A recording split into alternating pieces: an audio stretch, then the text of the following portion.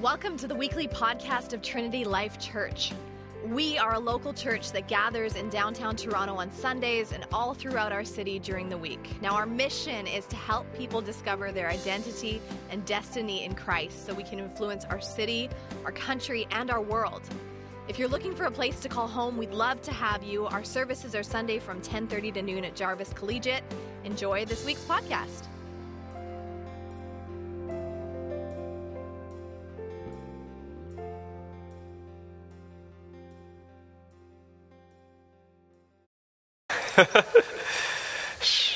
My daughters are like, I hear you talk all the time.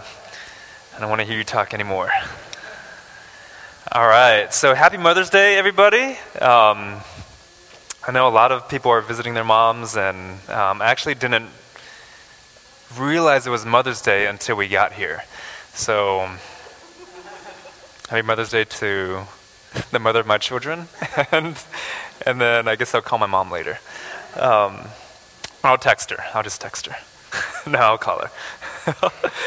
So yeah, call your moms today. That's a reminder for you. And also, if you're a mom in here with us today, we have a gift for you.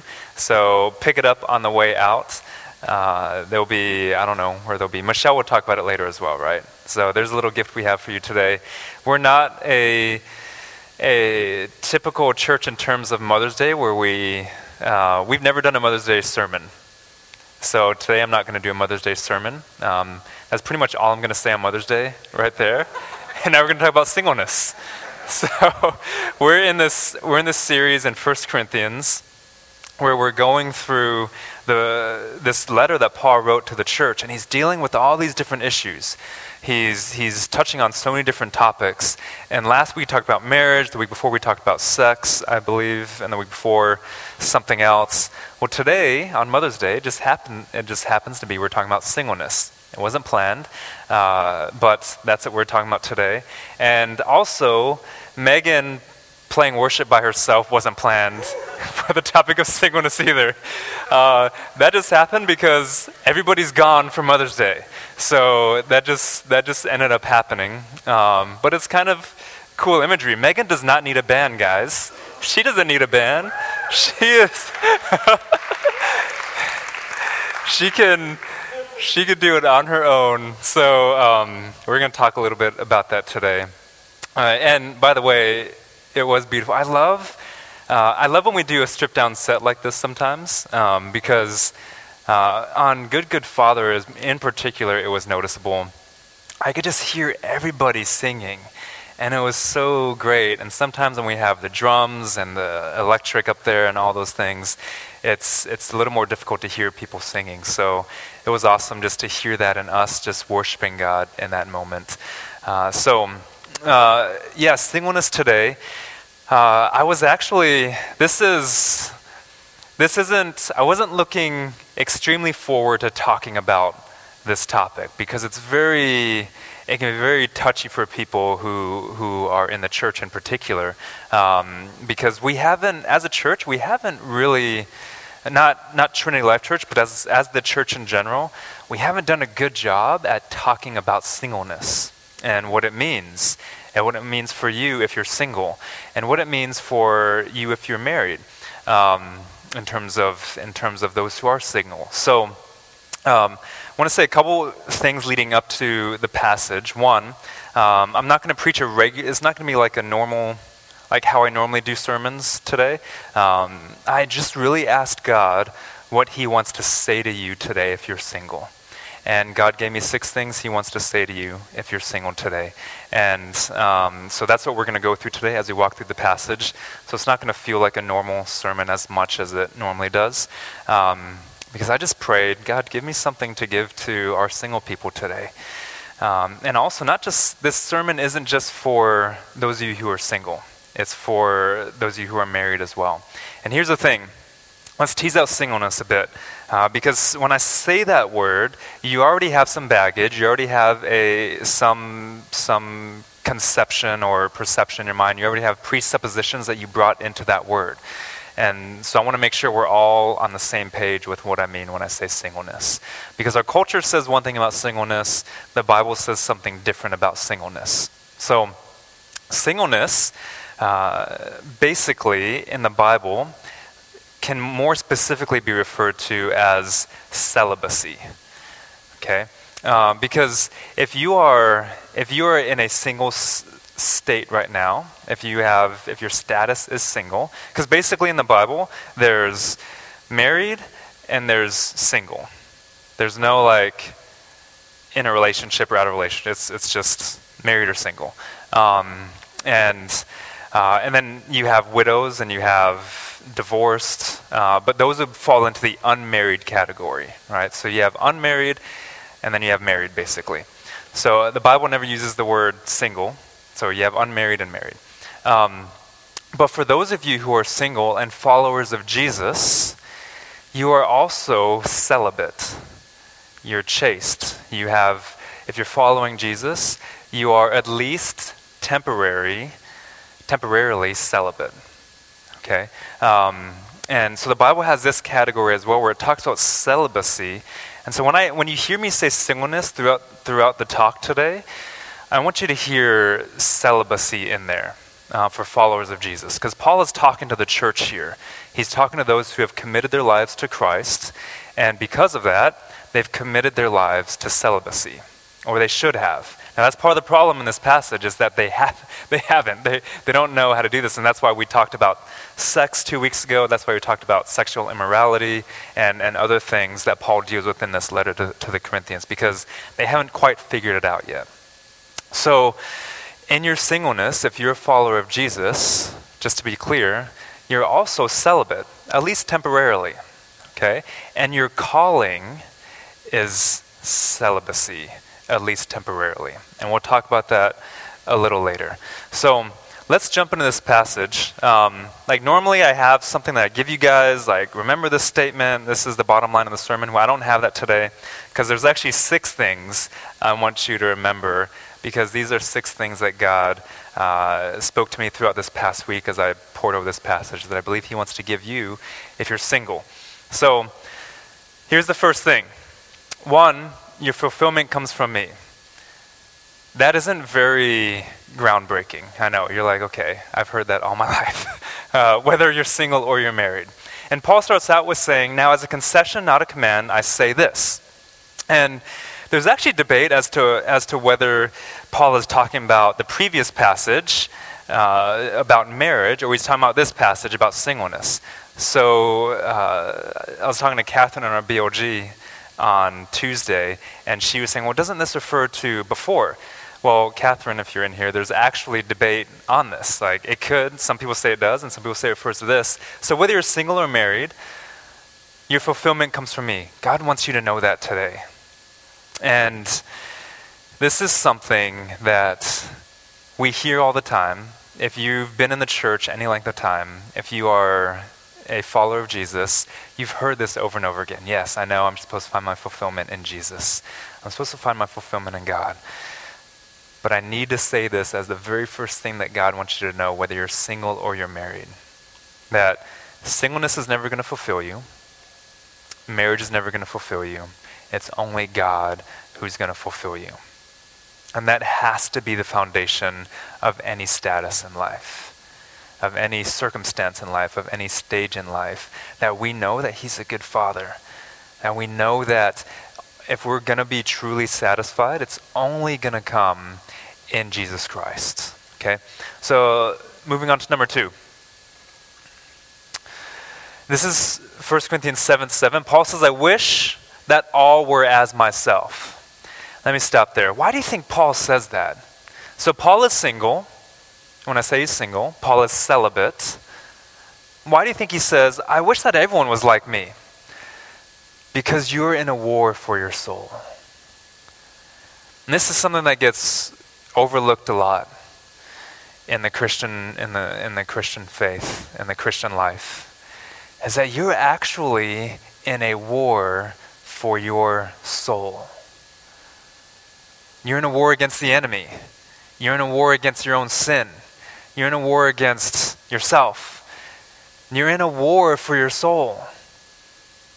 And in your singleness, God wants you to realize that above all else. that you are in a war for your soul. And this is another one of those foundational things that God's giving us in order for me to get more specific as we move into the 6 things. But here's the thing. Paul says this later on. I think we have the next passage up here, right? 32 or 35 or, yep, 32. Here we go. So Paul says this later on in the chapter. He says, I want you to be free from anxieties. The unmarried man is anxious about the things of the Lord, how to please the Lord.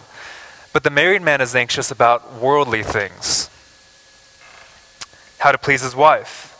And his interests are divided.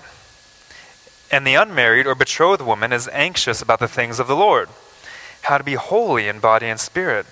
But the married woman, she's anxious about worldly things, how to please her husband, for instance. In verse 35, I say this for your own benefit, not to lay any strain upon you, but to promote good order and to secure your undivided devotion to the Lord. Paul's goal is for us to be undividedly devoted to the Lord. And that's what God wants. Missy and I will celebrate 13 years of marriage tomorrow. Yeah. It's just 13. You don't have to clap. 13 is like it's bad luck. It's going to be our worst year of marriage. No. So we'll celebrate 13 years. And Missy and we have one of the healthiest marriages I know of. We have a very healthy marriage. I love her more today than ever. She's more beautiful to me today than the first day I saw her. Yeah, she feels the same way about me, by the way. Actually, why don't you come up here and talk about me, and I'll sit down. She's just tremendous. I've been just giving an update on my shingles, so I feel better today than I've felt the past 3 weeks. I'm almost done with shingles. Like, my pain is almost gone. It's still there in my left arm, but it's almost gone. And Missy has carried our family on her back for the past 3 weeks and just done everything. I mean, she's been amazing, done everything she normally does, plus take care of me and do what I normally do. So she's just amazing. It'll be 13 years. I mean, we have 2 beautiful daughters. But if I knew what I know now about the faith, if I was where I am now in Jesus, back when I was 23 years old and got married to Missy, if I was the guy I am now, I probably wouldn't have gotten married back then. Because of this. Because marriage and children, although they're great gifts from God, they divide your devotion to the Lord. You'll see Paul says later, well, if you're married, stay married. Make the best of it, he says, because you can live it as unto God. And Missy feels the same way, because guess what, guys? My life isn't Missy. Missy's life isn't me. Our lives certainly aren't our kids. They're going to be gone in a few years. We're raising them up to release them into the world. Our lives are centered around Jesus. And fortunately for us in our marriage, we've said, we'll go wherever you want us to go, God. We'll do whatever you want us to do, God. And that's it. And we both agree on that. But most Christian marriages aren't that way. And Paul says it's because you're just divided. Your devotion to the Lord is divided. And he says, I wish that all were like myself, because if you realized that your sole purpose here is not to get married, that you're actually in a war for your soul, if you realize that your sole purpose, your destiny is in Christ Jesus, not in somebody else who's temporary, then it'd be so much easier for you, he's saying. It'd be so much easier for you to be devoted to the Lord. And so that's why I say if I was the guy I am now, I wouldn't have gotten married back then because I would have been like, no, I'm all for Jesus. But back then, I wanted more than that. So we got married, and now we made the most of the past 13 years. No, but we made a point to say in our marriage, God, whatever you want, wherever you want, and that's it. No matter if we leave family, no matter if we quit jobs, no matter if we lose money, no matter if any of those things, it's all for you, Jesus. And because we're both devoted to that, that's why our marriage looks the way it does now. That's actually why we're in Toronto. That's why we do anything in our lives. And Paul's saying our sole purpose is to be devoted to God. And what you need to realize is you're not just here to live a comfortable life, that you are actually in a war for your soul. And the enemy does not sleep. The enemy prowls around like a roaring lion. But we're the ones who are sleeping, he's saying. And he's like, wake up, guys. Salvation is nearer to us today than when we first believed, he says in Romans. He says, so put on the Lord Jesus Christ and cast off the works of the flesh. Cast off the works of darkness. Because you are children of light. And that is your purpose. So in your singleness, in your marriage, that's your sole purpose. If it's not, then it's going to look like this. You're going to have anxieties, you're going to be worried, your interests are going to be divided, etc., etc. But he says, gosh, I say this for your own benefit, guys, in order to promote good order and a secure, undivided devotion to the Lord. So that's the second thing. The third thing is singleness is a calling, not an identity. And this comes from the second part of the verse here, in verse 7. Paul says, but each has his own gift from God, one of one kind and one another. And that word for gift there that Paul uses is the word for spiritual gifts. It's the word for gifts that are freely given from God to us through the Spirit. And so Paul here is calling something a gift. And the question is, well, what is he calling a gift? I've heard people say that the gift is singleness. Oh, if you're single, that's a gift. How many of you guys who are single feel like your singleness is a gift? I don't know many people would say, yeah, that's me. Oh, I got one, yeah. He's not actually referring to singleness, and he's not actually referring to celibacy. It's not that celibacy is the gift either. He's referring to self-control. He's saying those of you guys who are called to be celibate, who are called to this single state, and we'll get into it in verse 9 later, but the gift is actually self-control. And what God wants you to hear here in this verse is that singleness is a calling, not an identity. Okay, if you're single, it's a calling right now. Even if it's temporary, it's your calling right now to be devoted wholly and fully to the Lord if you're a follower of Jesus Christ. Not to worry about what's to come.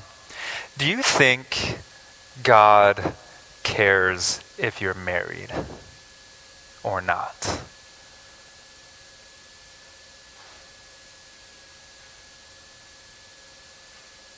I don't know. The Bible doesn't say that. He didn't say God wants you to be married or not. What do you think God does care about? Your full devotion to Him. And some of us are so busy in trying to secure success, relationships, job, whatever is fill in the blank, that God is saying, I'm just waiting here for you to be fully devoted to me. And what I'm not saying is, well, if you devote yourself fully to God, He's going to give you all these things. That's not what I'm saying. The Bible doesn't say that either. The Bible does make it clear that God wants you to be fully devoted to Him. It's all or nothing. And I'm not saying you will be married or you won't be married. I can't tell you that for you individually, that God wants that for you or He has that plan for you, because I actually don't know if God cares if you are married or not married. And that sounds bad, right? Because some of us were like, oh, well, I've been wanting to be married all my life. And why wouldn't God want to give me a good gift? And maybe he does. But I can't tell you for sure if he does. Because marriage is not the end all. And for those of you guys who are married, you know that. Those of you guys who thought marriage would fulfill you, know that it does not. And that it never will. Those of you guys who thought sex would fulfill you, like you saved yourself for marriage and you finally had sex, found out that sex wasn't as great as you thought it was going to be. Because it didn't fulfill you. And it never will. And so if you're single or married, God just wants you to be fully devoted to him in whatever state you are. And singleness here, like I said, it's not an identity, it's a calling. And for you, it may be a particular calling for this particular season, or it may be more elongated. And sometimes, when we hear calling, we think there's this mystical element to it. I remember when I sensed the call to ministry, the first question I got was, well, how did that happen? How did you know you're called to ministry? And it was a weird question to me because I kind of just, when I started going to church, I just thought, well, everyone has a calling. God is trying to lead all of us into something. He's trying to show us, that's what God does, right? He calls us, he equips us, he puts us in situations for his glory. And it just came to a point in my life where I said, what brings me the most joy in my life? What does God want me to do? How has he gifted me?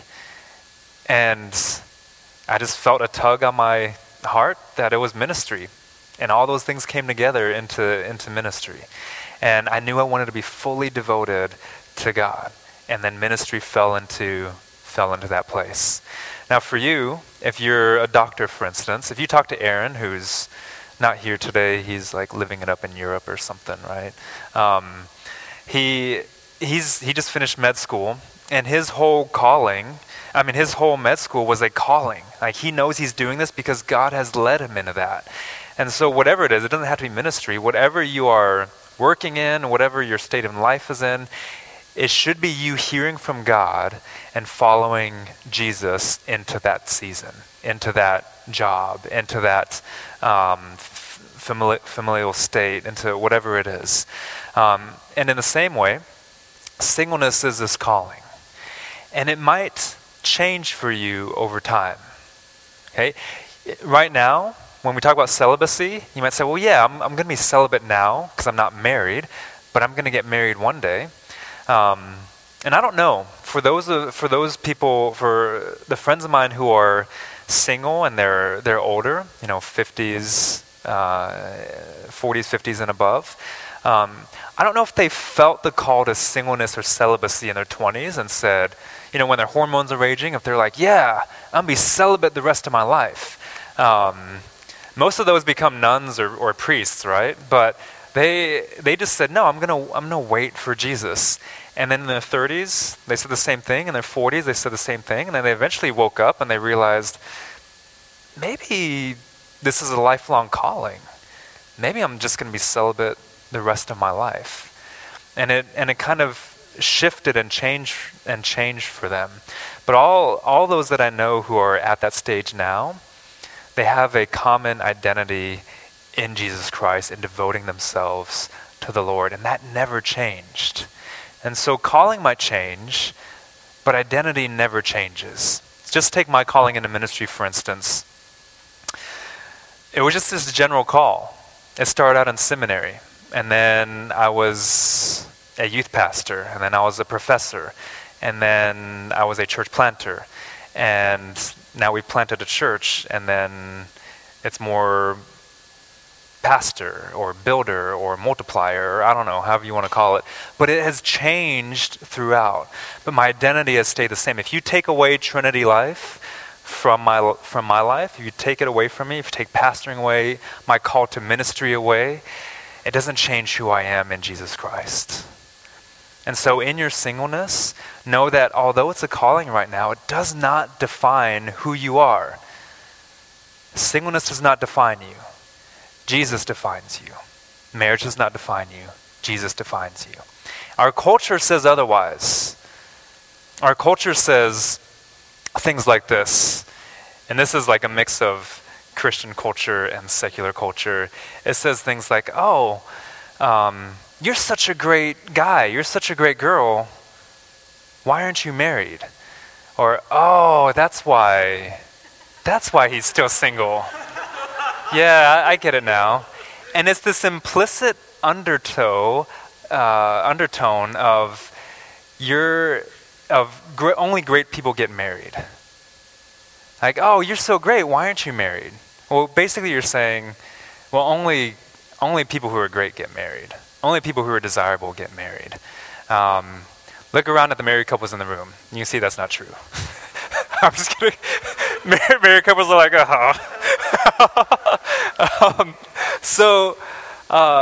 and that's not true, guys. Your singleness does not define you. Okay, Jesus does. And we're going to go into that a little bit more. Let's go to the fourth thing. Singleness does not mean loneliness. So this is coming out of 1 Corinthians 7 verse 8. To the unmarried and the widows, I say that it is good for them to remain single as I am. When Paul says it's good there, he uses this word in the Greek that doesn't refer to it meaning, it doesn't mean that it's good in the sense of it's better than marriage. He's not saying singleness is better than marriage. Just like last week I said marriage isn't intrinsically better than singleness. He's saying that, oh, well, it's acceptable. Like both are acceptable. And he's saying it's good. Not that this is good and this is bad, but yeah, just both are good. And what he's also not saying is that it's necessarily desirable. He's not putting that on it. He's just saying it's acceptable. He's not saying you should desire singleness. So if you're married or you're desiring marriage as a single, don't feel like, oh, it's a sin that I'm desiring this because I should be fully devoted to God. No, that's not what I'm saying. You can still be fully devoted to God and be married.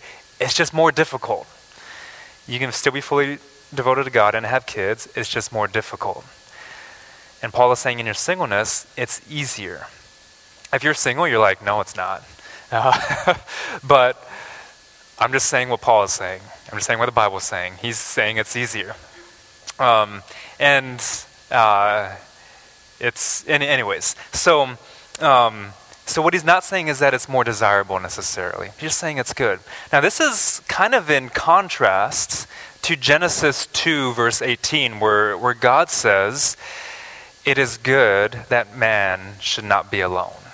Right? So he's created Adam, and he says, oh, he's just by himself. And he says, it's good that he should not be by himself. And then Paul here says, well, it's good for them to remain single.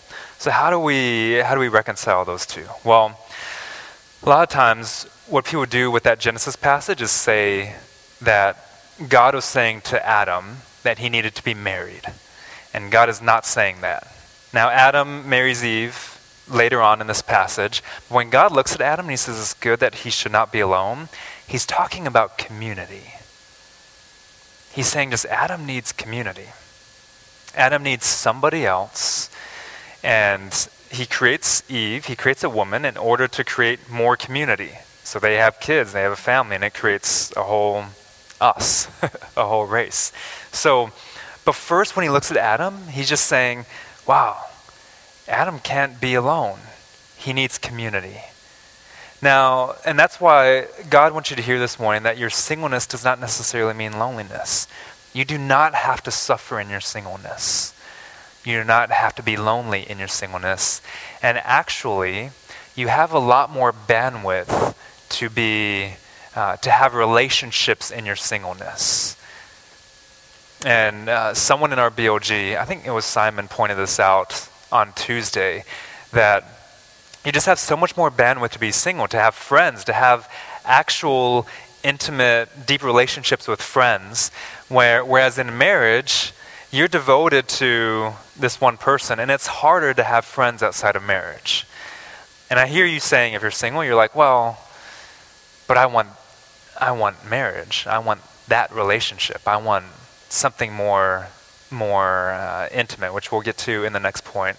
But God wants you to hear first that just because you don't have a husband, wife, spouse relationship with somebody doesn't mean that you have to be lonely. that friendships are there, and you actually have more of a bandwidth to go deeper with friendships and more of a breadth to do that than a married person does. And Paul's saying, guys, it's good. I want you to realize that it's good. Let's go to the fifth thing. Don't confuse intimacy with sexuality. God wants you to hear that today. He says, but if they cannot exercise self-control, they should marry. For it's better to marry than to burn with passion. It's such a weird verse. This is a lot of people say this is one of the most awkward verses in the scripture. Because it's just like, what? Burn with passion? Like, Paul's like, yeah, you're just a bunch of rowdy teenagers. Your hormones are crazy. He's like, if you can't exercise self-control, then just marry somebody. No, that's not what Paul's saying. He's self-control here. He's not saying, oh, you're just so burning that you can't exercise self-control. He's saying self-control. He talks about self-control later on as a fruit of the Spirit. This is the fruit of the Spirit working in your lives in Galatians 5:22 and 23. This is just when the Spirit works in you, He produces this in you, along with love and joy and peace, patience, kindness, goodness, faithfulness, and then self-control. And what Paul is saying here is that some of us, it's not that we can't control our passions. It's not that we're like, oh, I'm just going to go have sex with everything because I can't control myself. He's saying that some of us haven't reached that point in our spiritual development where that is a present fruit of the Spirit that's working in our lives. And we can't devote ourselves to that yet. And so he's like, hey, maybe you guys should get married and do that. So, and what God wants us to hear from that is just not to confuse intimacy with sexuality. You guys who are single, you may think you'll never have the most intimate relationship in your life because you've committed yourself to celibacy. And sexuality and intimacy do not go hand in hand. Now, sexuality can be a form of intimacy. Sex can be a form of intimacy. But as I talked about 2 weeks ago, it isn't always the case. And more in our culture, it isn't the case. It's just a physical interaction to most of the people in our culture. It has nothing to do with intimacy. And if you're married, sometimes you know that it's not always intimate, and hopefully you're moving towards that because it should be, but it's not always that way. Okay, and so we shouldn't confuse those two things. We shouldn't equate sex with intimacy because that's not the case, and God doesn't want you to do that or equating intimacy with marriage, because that's not always the case. Okay? There's so many marriages where intimacy is not even there. And that's in the church and outside of the church. You look at the stats for marriage, and there's just as many Christians getting divorced as there are those outside the church. And that's just the reality of it, because somewhere along the line, someone believed a lie. For instance, they thought marriage was the same thing as intimacy, and they got into marriage and they realized, well, that wasn't right. Or they thought sex was going to fulfill them in marriage, and they realized, oh, well, that wasn't right. Or, we can put anything in that blank and keep on going. But God is saying to you this morning, if you're single, don't equate those two things. You can still have intimacy today without sex. You can still have intimacy today without marriage. This leads us into the last thing. God just wants to know He loves you. The last thing God wants you to hear this morning is, I love you. And sometimes as a single, you think, does God love me? Does He love me as much as He loves that person? Why is that person married? Like, why are all my friends married and having kids and I'm still here not? Does God love them more? And the answer to that is no. God does not love a married person more than a single person. God is not withholding a gift from you that He's given to somebody else. Don't God is not Santa Claus. It's not like you've been bad and he's given you a stocking full of coal and he's given this person a new power wheel. I always wanted a power wheel growing up. I never got one. God isn't doing that. Okay? Remember what I said? I don't even know if God cares if you're married. He just cares that you're following him, whether you're married or you're single. And that's why I also believe there's not one person for you out there. So if you're single, let's just get rid of that myth. There's not like one dream person for you, your soulmate out there. You know, I talked about missing our marriage, and we're perfectly matched. We laugh together every day. The things that I hate to do around the house, I don't want to say she loves to do, but she would rather do. The things, and vice versa, the things that she hates, like I would rather do. I mean, you know, we can go, there's so many things we're perfectly matched in. And you can see it in our girls, like their personalities are just a mix of ours. And but guess what, guys? That wasn't because we're soulmates. It's because we worked at it. It's because we intentionally made it that way. We intentionally said, we have to do this. And if we're going to make this work, then we have to work on this. And then when we're done with that, we got to work on this. And when we're done with that, we have to work on this. And that's why I think you can do that with anybody if you're actually devoted to the Lord. And so, God is saying to you this morning, just that he loves you. That he doesn't love you less than he loves somebody else because they have something that you don't have. God's goodness does not depend on what he does give you or what he doesn't give you. I've said that like every sermon in the past 3 weeks. He's good regardless. Let me show you this quote by a guy named Sam Albury. He's a UK pastor, editor, pastor, I think, author, founder of a ministry called Living Out.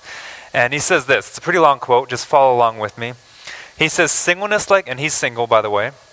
He says, singleness, like marriage, has a unique way of testifying to the gospel of grace. Jesus said there will be no marriage in the new creation. Do you guys hear that? Marriage is temporary. So if you're single, something that you've wanted all your life, if it is marriage, is temporary. It's not eternal. You will not be married to your spouse in eternity. Some of you guys are like, thank God. Some of you guys, that's really sad. And if that's really sad for you, you laughed too hard at that, Isaac. Elaine's like, oh. If that makes you sad, then your devotion isn't to the Lord. You have mixed up your devotion and you put your spouse in the place where God should be. So Jesus said there will be no marriage in the new creation. In that respect, we'll be like the angels, neither marrying nor being given in marriage. We will have the reality, so we'll no longer need the signposts. Marriage is pointing us to God, just like singleness is. Here's where he says it. By foregoing marriage now, singleness is a way of both anticipating this reality and testifying to its goodness. The reality being that none of us will be married in the new heavens, the new earth, in eternity. Okay? Like I said, I've been married for 13 years, and that seems like a long time to some of you guys, because that's like a lot of some of you guys is some of your lives, 13 years. But even for someone, I think Missy's parents are going to celebrate 45 or something like that this year, or somewhere around there. Like, that's nothing compared to eternity. And what Sam Albury is saying is that we're anticipating this reality in our singleness, and it's testifying to the goodness of that reality. That if we're followers of Jesus, that's what we're going for.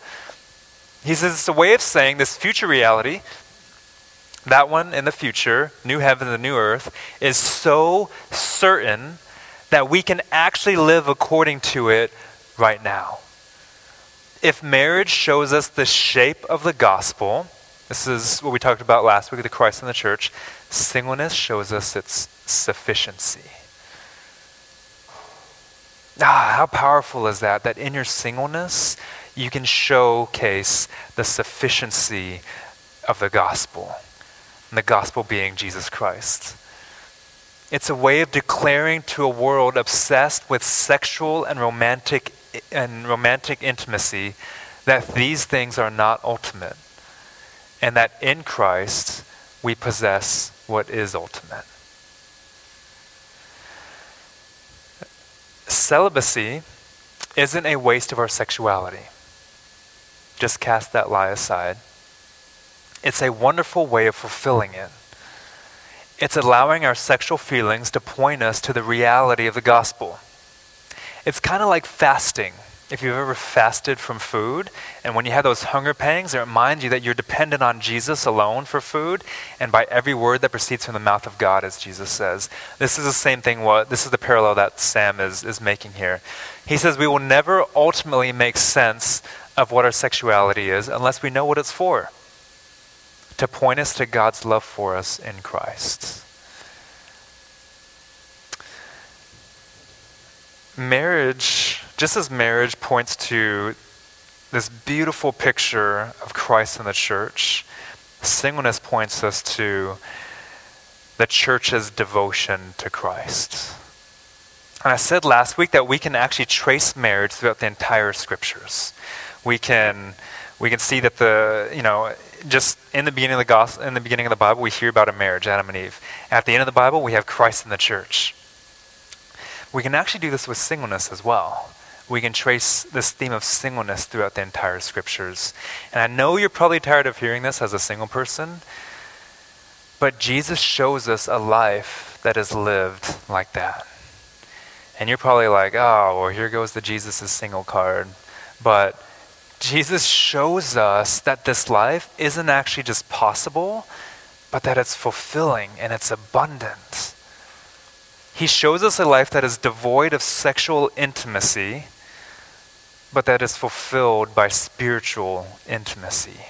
Something much greater than we could ever get in a mere physical act of sex, which, as I said, in marriage is also spiritual, but in the context of marriage. And Jesus shows us that it's possible. And not that it's just possible, but maybe it's even desirable, depending on where our devotion is. These passages in Isaiah I'm going to walk you guys through show us this theology of singleness. And Isaiah 52 and 53 are these. Isaiah is often called the fifth gospel. So you have Matthew, you have Mark, you have Luke, you have John. And Isaiah is called this fifth gospel because it happens hundreds and hundreds of years before Jesus, but it talks about Jesus in a way that is so powerful and beautiful. And in Isaiah 52 and 53, Isaiah is talking about the suffering servant, the Messiah, the servant who's going to come and suffer for us and take away our sins and bear the penalty for us. And it says here in verse 10, chapter 53, it says, "Yet it is the will of the Lord to crush him. He has put him to grief. When his soul makes an offering for guilt, he shall see his offspring." Jesus was never married. So he's not talking about physical offspring, right? He's talking about something much greater than that. He shall see his offspring. He shall prolong his days. The will of the Lord shall prosper in his hand. Out of the anguish of his soul, he shall see and be satisfied. That's a reference to the resurrection. I can explain that later. "By his knowledge shall the righteous one, my servant, make many to be counted righteous, and he shall bear their iniquities." So his offspring are those who are counted as righteous. And then in chapter 54, he says this, "Sing, O barren one who did not bear." He's talking about Jesus here. "Sing, O barren one who did not bear," even though he has offspring, remember that. "Break forth into singing and cry aloud, O you who have not been in labor. For the children of the desolate one will be more than the children of her who is married, says the Lord.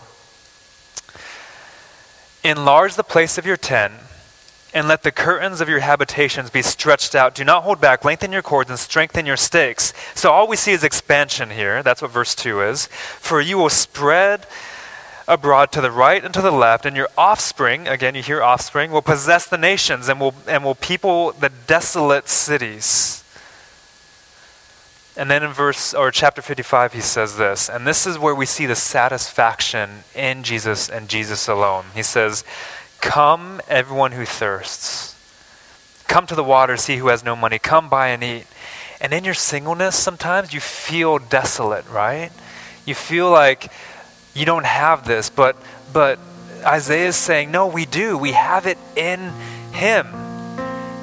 In devotion to him, he says, "Come everyone who thirsts. You'll have all the water you want. You have all the money you want. You have all the wine and the milk, all that you want without price." He says, why do you keep on spending your money for that which is not bread, and your labor for that which does not satisfy? Why are you guys so concerned about sex? Why are you so concerned about getting married? Why are you so concerned about having kids? Why are you so concerned about your job, and whatever it is? He says, stop spending money on those things and listen diligently to me, because I want to feed you what is good. I want you to delight yourselves in rich food. Verse 3 says, "Incline your ear and come to me, and hear, that your soul may live." Marriage does not make your soul live. Sex does not make your soul live. Only the Spirit of the living God makes your soul live. "And I will make with you an everlasting covenant, my steadfast, sure love for David. And behold," and whenever you see "behold" in the Bible, it's like this firework went off. "So behold, I made him a witness to the peoples, a leader and commander for the peoples." Talking about Jesus here, the Messiah. In verse 5, "Behold, you shall call a nation that you do not know, and a nation that did not know you shall run to you." When's the last time you ran just for fun? My girls run all the time. They run everywhere. If you have kids, they just run everywhere. It's kind of weird. Like, who does that? Like, who just runs everywhere like that? And that's the picture he's giving us here, that the nations, if we're devoted to Jesus, if we find our rest in him, our thirst is quenched in him, our food, our sustenance, our fulfillment, we're going to run to Jesus like children. Like children who just run to go get a snack from the kitchen. And it's such a beautiful picture because of the Lord your God and of the Holy One of Israel, for he has glorified you. He's glorified you. "Seek the Lord while he may be found. Call upon him while he is near. Let the wicked forsake his way, and the unrighteous man his thoughts. Let him return to the Lord, that he may have compassion on him, to our God, for he will abundantly pardon." And then in Isaiah chapter 56, he says this, "Thus says the Lord, keep justice and do righteousness." He's talking to, keep in mind here, he's talking to us as single people. We're all single at some point. He's talking to us as single people devoted to God. This is for you whether you're single now or you're married, whatever your relationship status is. "Keep justice and do righteousness, for soon my salvation will come, my righteousness will be revealed. Because blessed is the man who does this, and the Son of Man who holds it fast, who keeps the Sabbath, not profaning it, and keeps his hand from doing any evil. Let the foreigner who has joined himself to the Lord say, the Lord will surely separate me from his people." And here we go. "Let not the eunuch say," and the eunuch is the person who is celibate, okay? "So let not the celibate say, behold, I am a dry tree." You're not in a desolate place in your life, he says. You don't have to be. You don't have to suffer in your singleness.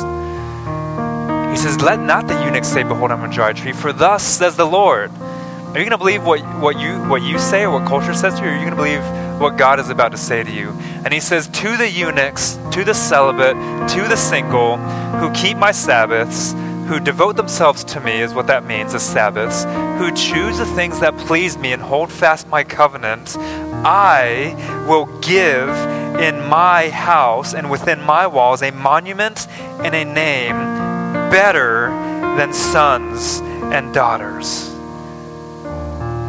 Now I'll give them an everlasting name that shall not be cut off. Whatever state you're in, I hope you realize today that what matters in your life is devotion to God. Jesus says, blessed are those who consider themselves eunuchs for the sake of the kingdom of heaven. And I'm married and I consider myself a eunuch for the sake of the kingdom of heaven. Because I'll do whatever it takes for Jesus. And we're in a war, guys. And most of us don't bring our families into the war. I don't see many people going off to war and bringing their kids. That's why Paul says it's good. It's actually better. He's like, I wish everyone was like I am. And you may not get to that point in your life where that desire for marriage goes away, but I hope that your desire for Jesus eclipses it and informs it. So that when you are married, you can say, God, we'll go wherever you want us to go, do whatever you want us to do for your sake, for this reason. Because it's better than sons and daughters. It's a name that shall not be cut off. I hope your relationship status actually begins to define you in a new way.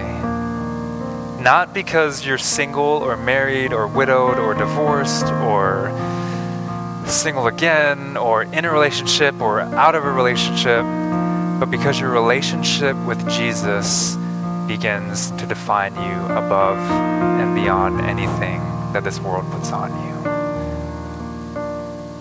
Your identity is not in your relationship status. It's in your relationship with Christ.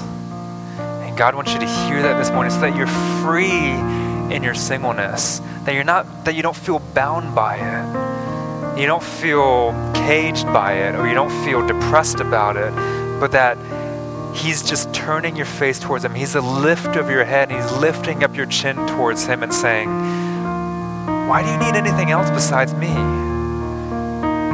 Why do you need a temporary relationship to tie you over to get to me? He's saying you weren't created for that. You were created for something much greater than that. Your offspring was meant to be something much greater than that. Your life was meant to be lived much greater than that. And He's trying to draw you into that this morning. So whether you're a believer this morning and not a follower of Jesus, know that Jesus loves you this morning. That He just wants a relationship with you. And that's all He desires from you, is just your love, because He showed His love to us on the cross. And so I want to invite you into that this morning as we go into communion, because this represents the body and blood of Jesus. And as we sing this morning, I want us to sing like we're no longer caged by our relationship status, but we are devoted wholly and completely to God. Let's pray. Father, thank you so much that you gave everything for us. You showed us that it's actually possible for us to give everything to you.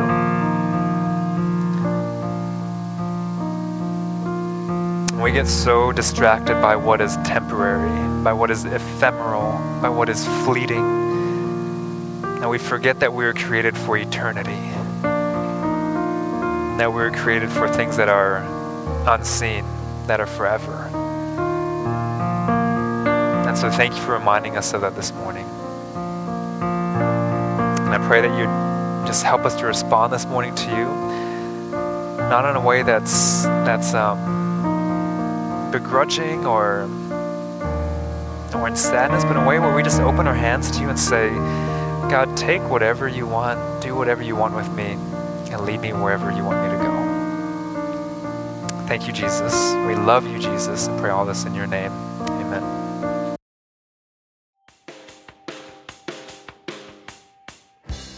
If you want to know more about the TLC community, check out trinitylife.ca, or you can find us on Facebook.